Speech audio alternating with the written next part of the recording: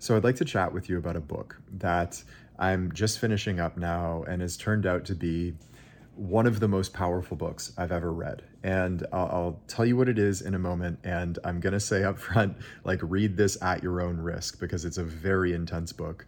And I'll share why in a moment. But the purpose of this little note is going to be perspective on what the real purpose of human life is and what the meaning of human life is and how to find the deepest meaning in your life. So this is going to be a pretty deep one and a powerful one.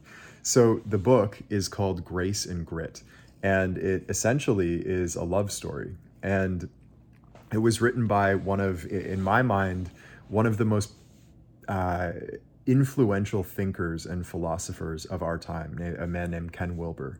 And as the story goes, this isn't a spoiler because it's all historical fact. This is a real story that happened. Ken, the main author, met the woman who became his wife. I think he was around 35 or 36. And they fell madly in love. And within 3 months were married. Within, I think, like 10 days or something after the wedding, she was diagnosed with breast cancer. And over the next 5 years, she had a number of recurrences of this cancer, and she went on to pass away about 5 years later. So the book, Grace and Grit, is essentially the story of that time and all of the like incredible emotional ups and downs and swings and the entire process of letting go of this person that he was the love of his life. And throughout it, there are, because he's such a powerful thinker and an advanced meditator and philosopher and just a really interesting man, throughout this story, there are all of these spiritual lessons and lessons about life and the meaning of life and so on and so forth. And so the reason I'm sharing all of this with you, and again, I'm going to say, like, the book is called Grace and Grit by Ken Wilber. It's one of the most powerful books I've ever read, but I'm not necessarily recommending this because it's incredibly intense. And there were passages in this book or chapters in this book talking about her chemotherapy and things of that nature that genuinely scared me because I have some very close personal relatives who've been through similar things. So anyhow, what I specifically wanted to share with you about this book is towards the end, his wife's name was Treya. And Treya was describing her in the changes that had happened to her internally over the course of coming to peace with her death. And towards the end, it was pretty clear, like, the cancer was very, very advanced, and she essentially accepted the fact that she likely would not live to see the end of the year. So Treya was describing how all of these things that previously in the earlier stages of her life had mattered so much to her, things like accomplishment and success, and even things like she mentioned, like spiritual attainment, enlightenment, things of that nature, all of these sort of self-centered activities and things that she really thought mattered so much, towards the end of her life, they all seemed so hollow and so self-centered and so empty. She was even things like spiritual awakening and enlightenment, they were just concepts to her at that point. They didn't really have any tangible meaning. And she felt, she said something really powerful. At that stage in her life, it became very clear to her that the only true meaning was through service to others. That was all that mattered to her in those later years. And this really struck me deeply because I actually had an aunt, Allison, who I've mentioned in previous talks, who I was very close with, was one of the most influential people on my life and the first truly spiritual person that I've ever met. And Allison was one of these people where everybody that she came into contact with just fell completely in love with her. She had this like light glowing off of her all the time. And I still remember she lived in Santa Barbara and I went out to visit once. And when I got to my room and put my stuff away and she came walking in, and I swear not literally, but in that moment, it looked like she had this halo glowing around her head. I was like, whoa, this person's got just this magic to her. And so that was my aunt Allison. And at that time, she actually had been struggling with very advanced cancer that had spread throughout her spine and was causing incredible nerve pain. And she had been struggling with it for, I believe, 10 or 15 years at that point. And throughout that time, during my stay in Santa Barbara with Allison, we would kind of sit in her little cabin every night and talk about life. And I was going through some various things at that time and deciding what direction to take my business. And I was going through a breakup and wondering, like, where do I want to live? And I was 23, and so I really still figuring out life as a whole. And she said something really interesting to me.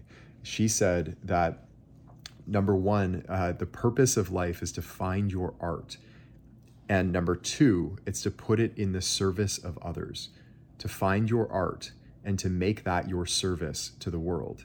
And as she was passing away, finally, a few years later, she passed away in 2019 in the spring. And I received, because she lived out in California, I didn't see her in her final days, but I received this email from her husband, my uncle. And he said that Allison, one of her parting words to the family that was around her at the time of her passing, was, the only thing that matters is to be in service. Be in service to others. That is the only thing that matters. And so it struck me so deeply that Treya, the woman that Ken Wilber's writing about, his former wife in this book, Grace and Grit, said the exact same thing that my aunt Allison said when she was passing. And they went through, I imagine, some pretty similar experiences dealing with cancer. And it was just so striking that both of them said that the entire meaning of life is to be in service to others. They said the exact same thing. And so I've been contemplating this, and ever since I read that and was remembering what Allison said, and this has become a concept that's really close to me in the last few years, and my work at Deep Game is very much just an act of service to others, and it was influenced heavily by those words that Allison said. Deep Game is my art, and it is more than my art form, it is my service to the world. This is where I feel I can most deeply help the greatest number of people. And I look around at the basketball landscape and the things that are so often talked about by analysts and by the media and by players and coaches and so on and so forth. And it's this obsession with personal attainment. And if it's not personal attainment, then it's attainment for the team, which is this, very relatively small group of individuals who all want to just win. They want to win, they want scoring titles, MVP trophies, and it's all accomplishment, right? And this has been for so long, for my entire life, really, as I've been in the basketball world, this has been the singular goal, is just nothing but accomplishment. And I was going back through a Kobe Bryant interview where he was, after he had retired, it was funny to watch him go through the stages of or describe the stages that he went through, where early on in his career, it was all about being the best. I want to be the best player ever. And discovering as time went on that that's a very superficial and self-centered goal. And he said that after that, he realized, like, oh, okay, there's something greater than just me. How can I make my teammates better? How can I lead the individuals around me? But then he said that he actually went beyond that, and it became, how can I inspire the world at large? Not how can I accumulate success for myself, not how can I even accumulate success for this immediate group of people around me, but how can I serve others through inspiring them by doing what I am best at in the world. And so Kobe himself went through these stages. And this is such an interesting path to follow when you look at all of these people who have ultimately came to the exact same conclusion, that the real meaning and purpose in life is found through service to others, through service to others. So this is I find, at least, this was harder to accept and harder to understand fully when I was younger. And even when I was talking to Allison, there was still this holding on inside of myself, in my mind, where I was thinking, but like, I have things that I want, like I want to make this much money and travel to all these places and do this and that. And I went on to actually do the things that I was set out to do. However, in the end, I still came around to understanding fully what she said, that truly the real meaning is in service to others. And it strikes me, this is maybe a side note, and we could do a whole note on this, but it strikes me that over and over and over again, the players that I work with, and even the people that I work with outside of basketball in various coaching and teaching capacities, those that have the most problems to deal with, those that are always facing the most problems, are those who are most obsessed with their own problems. And those who have the least problems are those who are actually helping others with their problems. It's so striking. Those who are going out of their way to be in service to others are those who have the fewest problems themselves, because their problems just aren't as important to them. And so the more obsessed we are with the things that we want and the things that we want to avoid, and these problems that we are facing as individuals in our life, the more obsessed we are, the more attached we are to them, and the more entangled we become in our problems. And the fastest way to overcome those problems is to help others with their problems. Okay, so once again, it comes back around to ultimately being in service. And so take it from Treya in this book, Grace and Grit. Take it from Allison, who has now, we're coming up on the 3-year anniversary of her passing. Or take it from Kobe himself, who started out his career being very, very focused on himself. And that's one of the things that we celebrate most about him, how driven he was to be the best. But ultimately, Kobe went beyond that. He went beyond that to realizing that, no, my service to the world is the highest purpose. This other stuff is hollow and superficial and self-centered. And ultimately, it's a never-ending chasing of a shadow. You can never ultimately please all of your desires. It's like the more often you eat sugar, the more often you want to eat sugar, because your body develops this addiction to it. And psychologically, this attainment of desire is like psychological sugar. You can never, ever get enough.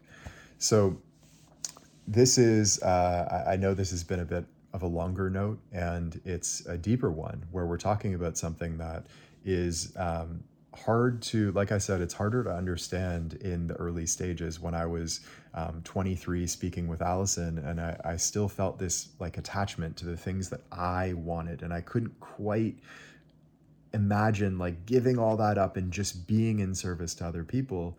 And as I've grown older, I've realized that actually she's been right all along. And so my advice to you, if you feel like as you're listening to this conversation, if you feel that holding on in yourself, but I still want that. I still want this for myself. I still want to prove everybody wrong and attain. There's nothing actually wrong with achieving those things for yourself. There's nothing ultimately wrong with winning games and becoming the best player on your team and so on and so forth. But if that is what you draw your meaning from, if you make that the purpose of your life, then ultimately it will be hollow and it will be self-centered. And on your way to being in service to the greatest number of people in the world, if as a byproduct of, once again, like mastering your art form and making that your service to the world, if as a byproduct you achieve many great things in the world, those will all be well-deserved and there will be no problem whatsoever with achieving them. However, the real meaning comes in how you're impacting others, in how deeply you are in service to the world.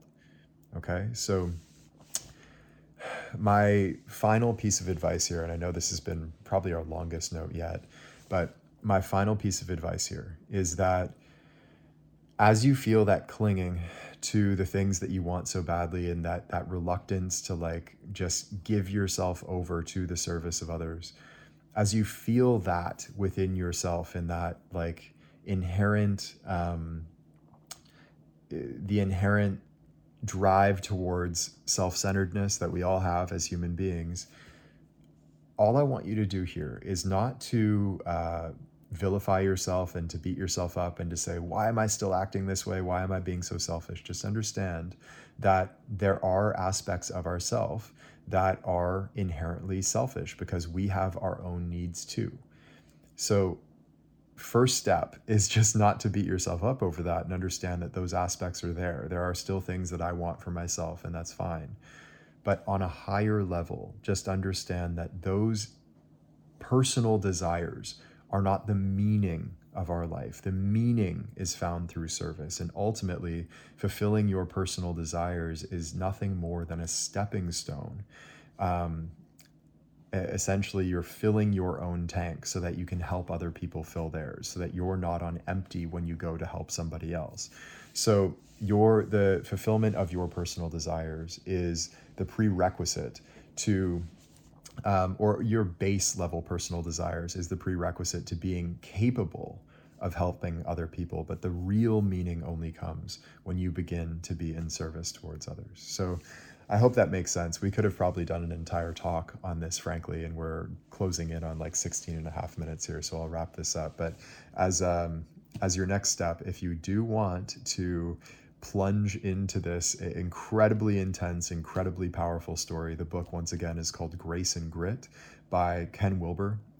It's very, very powerful. I would say don't read it before bed. There are some things in there that, for me anyway, because it hit very close to home, some of the chemotherapy stories and so on. That really was heart-wrenching. So read it at your own risk, but there's a lot of power in it.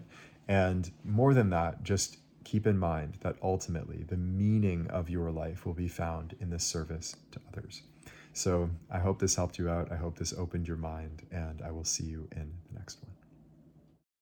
Hey, it's Taylor. I hope you enjoyed today's episode. And if you did, the best thing to do right now while it's fresh in your mind is to head over to deepgame.com and join us in our free masterclass.